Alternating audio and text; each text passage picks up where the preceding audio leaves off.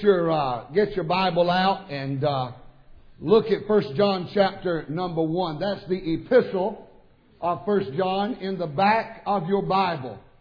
1 John chapter 1. I want you to look at God's Word and hold it there in your lap. And I want you to see three things here, if I can point them out to you. The first one is in verses 6 and 7. If you have 1 John chapter number 1 in your vision and in view, I want you to say amen. Amen. Notice what it says in verse number 6 and 7. If we say that we have fellowship with Him and walk in darkness, we lie and do not the truth.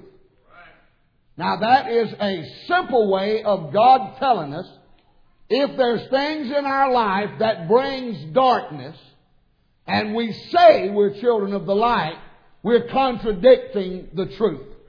Look at verse 7. But if we walk in the light, as He is in the light, we have fellowship one with another, and the blood of Jesus Christ, His Son, cleanseth us from all sin.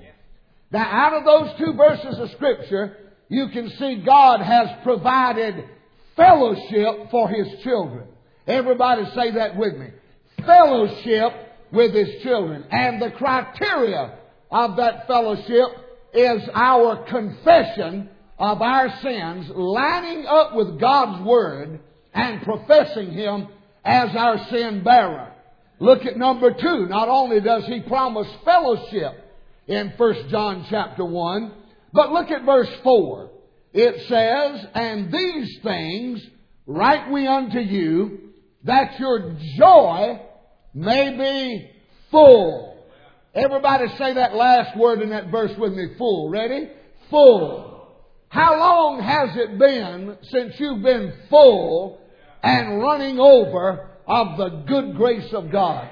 Not only does God provide fellowship, verses 6 and 7, when we are right with Him. Oh, what fellowship. Oh, what joy divine, the songwriter said. He provides fullness in verse number 4. Everybody's looking for joy and fullness and gladness in their heart. But then look at verse 9. And that's the verse that I want to pivot out of tonight. Look at verse 9. It says, if we confess our sins, He is faithful and just to forgive us our sins and to cleanse us from all unrighteousness. Not only do we see fellowship, verses 6 and 7, not only do we see fullness, verse 4, but we see forgiveness in verse 9. What a joy it is to know tonight I don't have to be perfect. What a joy it is to know tonight that no matter how large the load I haul to God in this buggy called life, I'm glad I can dump it all and there's enough blood to take care of my mess. I want you to look with me tonight for just a moment at this word forgiveness. Please, if you will, help me with everything you can. If you'll just sort of be still, it would be a blessing. Look at verse number 9. Let's take it apart tonight together.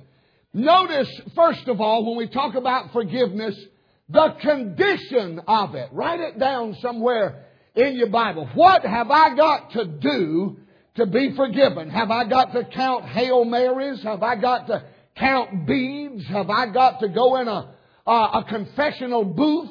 Have I got to somehow do 1,000 different rituals in order to get God's favor? No, the Bible tells us one thing in verse number 9. If we confess. That's Bible doctrine, if we confess. I'm glad for the condition of my forgiveness is based on my confession of my fault. Remember when you was without God and the devil done everything he could to keep you away from this Bible? Every one of us fought tooth and nail, trying to do what we could to do right and couldn't do it. But God got us under the sound of the gospel. God let the Word of God reach us like an arrow shot from the bow. And God brought Holy Ghost conviction to our heart. Now, we do not need to cover our sin. We need to confess it. We don't need to try to hide it. All of us are good at that. We have a natural, inbred instinct to cover it up. Am I right about it? All of us have to deal with it. And covering it up is the simplest thing for us to do to try to protect our image, but it is not the spiritual thing to do to protect our relationship. Cover up. One night, years ago, I was in a little old church with a fella, and he had a birthday on the Saturday before I got there on Monday to preach for him. And I was talking with him and just fellowshipping with him after the Monday night service, and he mentioned his birthday. And I found out that the church didn't do anything for him. They didn't even recognize it. I don't know if they knew. I don't know all the details. I just know that they didn't do anything for him. So I decided we'd have a party on Tuesday night for the preacher. I did it behind his back. I found the biggest gossip in the church. You've got to learn how to use people who talk a lot. Don't run no gossip off. Get her in your corner, and it's usually a her.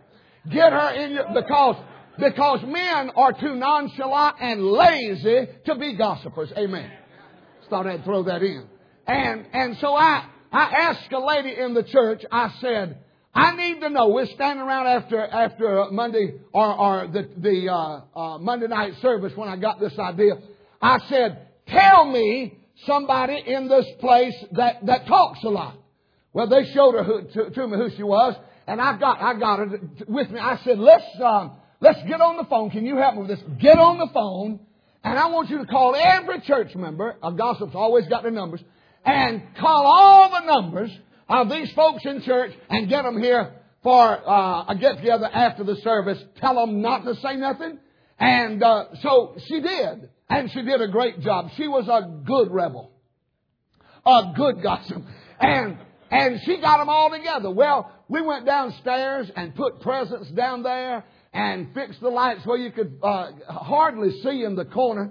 And I preached that next night, and the preacher was standing there as we was closing the service. I said, now, don't leave, because tonight we're going downstairs in the fellowship hall, and we're going to have a fellowship, a party for the preacher. How many of y'all love him and are glad you have a preacher that's had a birthday, and we went through it all, and he was standing over there, you don't have to do that for me. You know, preachers are the biggest babies I've ever seen in my life. They get mad if you don't do something and then act like you ain't gotta. Am I right about it? Yeah, you can go ahead and laugh because I know this one. So I take him downstairs and he's got big old crocodile tears running off his face. And I take him down there and I say, let's sing happy birthday to the preacher. And we sang happy birthday. What he didn't know was I had got a woman in the church to make me 2 big cakes, about 1.5 inches, 2 inches high, of cornbread. And I covered that cornbread up with chocolate icing. I went around the edge, I went around the top, and put a design on it. I had that joker looking right. He's standing there. I said, go ahead and say something to the folks. He said, I wish you hadn't have done this. I said, you really are when it's over. I wish you hadn't have done. And he said, you cut it. I said, I cut it, but you get the first piece. Okay. I cut him a big old piece of that cake and gave it to him. And he said, they had presents. He said, thank you, church. I appreciate it so much. And he bit into that cornbread and that chocolate. And he spit cornbread 40 miles. I'm not sure, but I think he cussed. I do think he cussed. I think he cussed. And he turned around. By that time, I was in Miami. He turned around. He said, I'll kill you. If it's the last thing I do, I'll kill you. That woman walked up to me. She said, you know something? She said, no matter how much chocolate you put on cornbread, you ain't got no cake.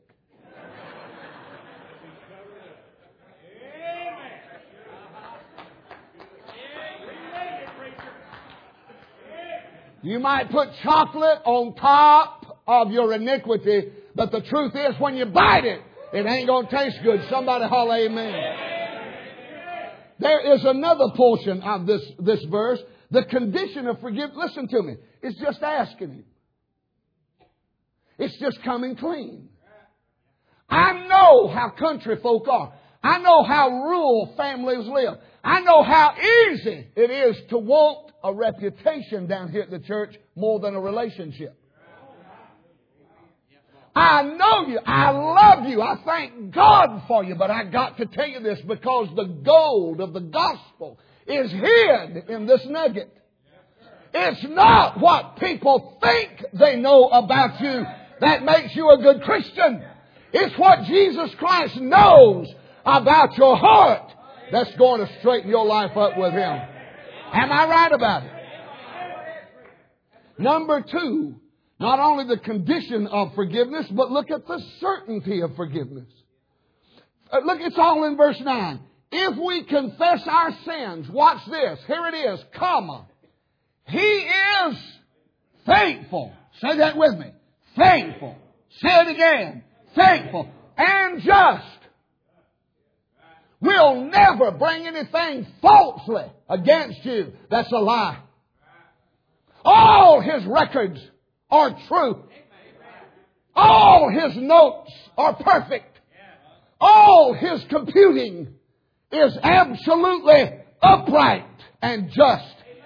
A judge may take a kickback in Paulding County. A lawyer may be as crooked you'd have to scream in the ground when he dies. But I promise you this, Jesus will never bring a railing accusation against you. That is not true. He said He's faithful. And He is just. Listen to me. There are people in this auditorium tonight that do not know for sure whether or not you're right with God because you have a problem with Him forgiving some of the things you've done and other things you've done you see He might. But Lord, I need help and I need you to let me feel like I'm forgiven. Forgiveness is not based on feeling. Forgiveness is based on two things. The faithfulness of Jesus to die for you and the justness of Jesus to tell the truth. Truth is, we all should have went to hell. But the other side of that truth is, we can't. Why? Because one who is faithful and just. It's not based on how you feel. It's based on what you believe about what He's done for you. Feelings. Years ago, my wife, I was driving back and forth to Greenwood, South Carolina, preaching for a boy. Don't miss it. Listen closely. And I was getting home about 12:30, 1 o'clock every night. Working during the daytime, preaching at night. I got home about Tuesday or Wednesday night, and I went in there and sat on the edge of the bed, and she was curled up like a cat. I said, "Are you hungry?" She rolled over and looked at me with a surprising look. She said, "No." I said, "I am." She said, "Congratulations." A woman like that ought to be taken out in her pajamas and run off in public. But I let her stay for the gospel's sake. I said, "Why don't you get up and we'll get something to eat?" She said, "Because I'm asleep." I said, "You're talking to me. I'm talking in my sleep. I ain't getting up." Don't even think about it. I said, "Suit yourself." I just took all my clothes off and I go in the kitchen and open the refrigerator. And I just prayed a generic blessing. I said, "God, help everything in this icebox." I was about to starve to death. And I ain't no cook. And my eyes get big in my stomach. I took the bread out. I took the cheese out. I got the bologna out. I got everything in there out. And the milk. And I set it all on the table. And I sat down in the chair and I said, now, Lord, it's been good knowing you. But I'm fixing to eat myself to death if you don't help. I built me a sandwich about that high. I mean, you had to have somebody to help you hold it. I cut that joker in half and I ate that thing. And how many of you know what a choco gel cake is? A little chocolate one with that little stuff in the middle that makes your just tongue beat your brain out. Them little things that you just like to eat about 2 o'clock in the morning, 7 or 8 of them. And I ate that sandwich and gave them choco gels all they could handle. I went to bed about 2 hours. I heard the lettuce say to the bread, move over, I'm getting out of here. The bread said, you ain't going nowhere till I do. The tomato said, if you'll notice, I'm sitting on top of both of y'all. And the mayonnaise said, no. I agree's the way. Ain't going to happen. I sat up on the edge of the bed and I heard all kinds of noises. I heard all kinds of conversation going on. I said, oh God, I'm going to die. I wondered where I'd go to heaven from. It's going to be right here with a rebellious woman. If I'm going to die, kill me somewhere with somebody I don't want to kill. I was sitting on the bed. I went in the smallest room in our house. Not a closet. And I prayed, oh God, I don't feel saved. God, I don't feel religious. God, I don't feel nothing but a bellyache. Would you help me, please, in Jesus' name, to feel good again? You see, I was just as much a Christian full of lettuce. I was just as much a Christian full of bread. I was just as much a Christian full of bologna. What I felt like did not affect my Christian life one bit. And I want to tell you tonight, God has paid your sin debt. God has worked on your behalf. It doesn't matter what you feel like. God has made it right based on His Word. Somebody holler amen. Let me give you that last one. Let me give you the last. The first one is the condition of forgiveness. Asking. You say that's just too cheap. That's too easy. Live like I've lived and just ask Him and He wipes it all away. Adultery, fornication, stealing, lying, thieving, gambling, foolishness. Just tell God you're sorry. There's where you have a problem feeling it. Because you think you're a better sinner than He is a Savior. You will never out-sin the blood of the Savior. Give Him praise and glory in the house of God tonight. I'm glad that the blood still cures all. And then look at the certainty of forgiveness. He's faithful and just. Then lastly, look at the completeness of it. Notice what he says. I'm going to read it and sit down. He says He's faithful and just to forgive us our sins, comma, and to cleanse us from. One more time. To cleanse us from all unrighteousness. All. What does all mean in the Greek, preacher? All.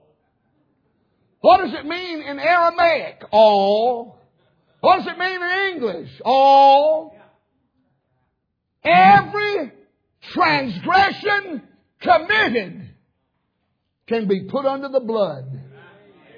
And God remembers it no more. I lived like a derelict fool for 21 years. My lifestyle and my entire character was foolishness. One discotheque here, one party here, just running with the crowd, doing what I pleased, burning my life up. At 21 years old, been halfway around the world and back and seen nothing and felt nothing. And was trying to plug my life into everything that didn't matter and unplug from everything that did. And Jesus passed by where I was. and said, I will take you just like you are, you filthy varmint. Ask me, I'll take you. And He took me in. I have a secretary that works for me. She's been there for almost 30 years. 3 or 4 years ago, she come running down the hallway. And she said, with tears busting out of her face, I just happened to be in the hallway at the time, and she's going to the church office. And she had just come out of one of the other girls' office. And she said, we've lost it. We've lost them all. Big old tears running. I said, God knows, woman. What have you lost? What all have you lost? She said, the whole church membership. She said, I had it in the computer and I hit the wrong button and they're all gone. I said, hallelujah. Don't tell nobody. Leave it alone. God's still on the throne.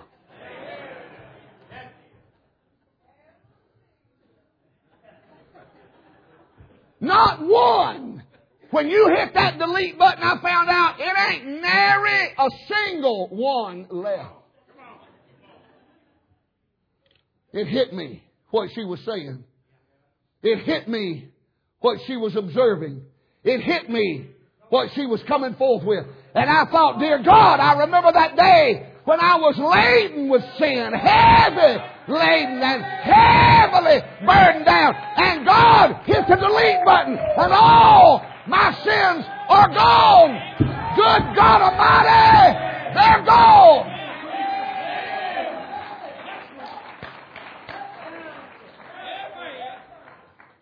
Then I found out she had a backup disk, of which God don't have.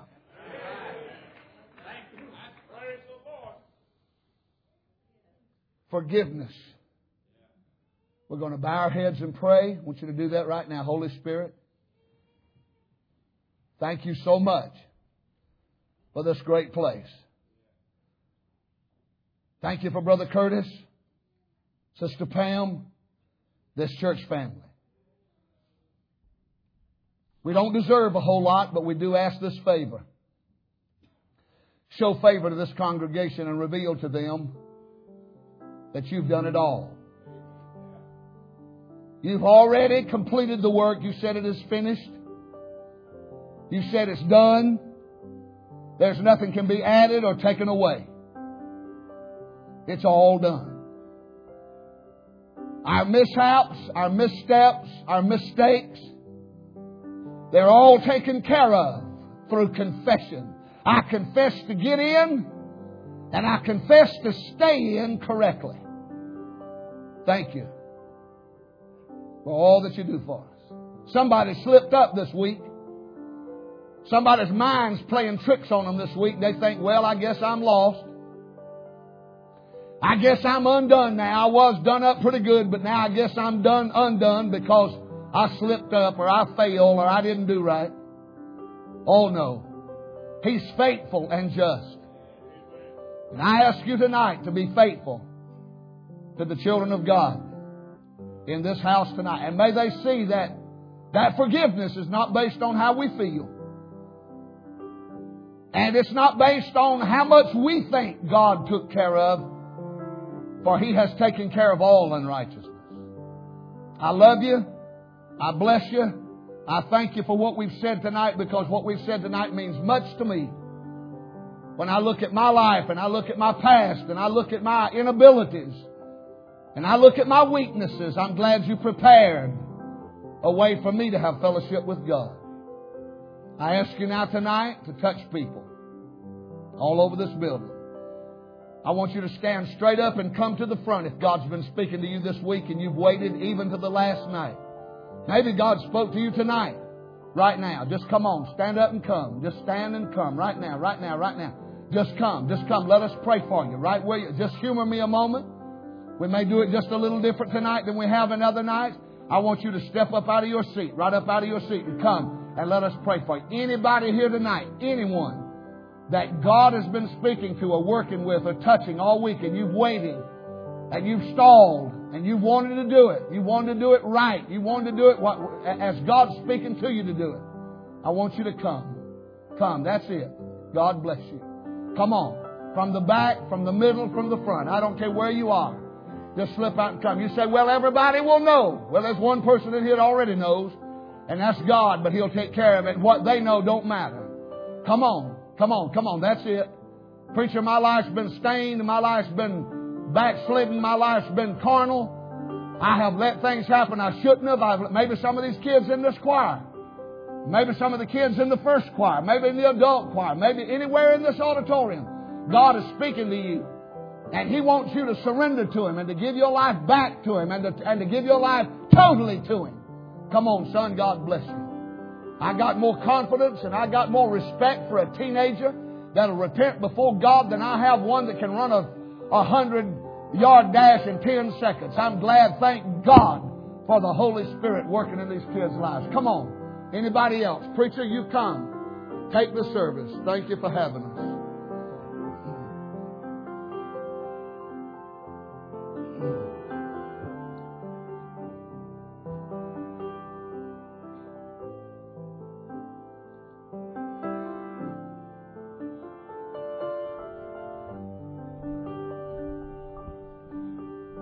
Oh God, help People are walking now. Would you stand? Maybe you need to come. We're still giving you an opportunity. This invitation's not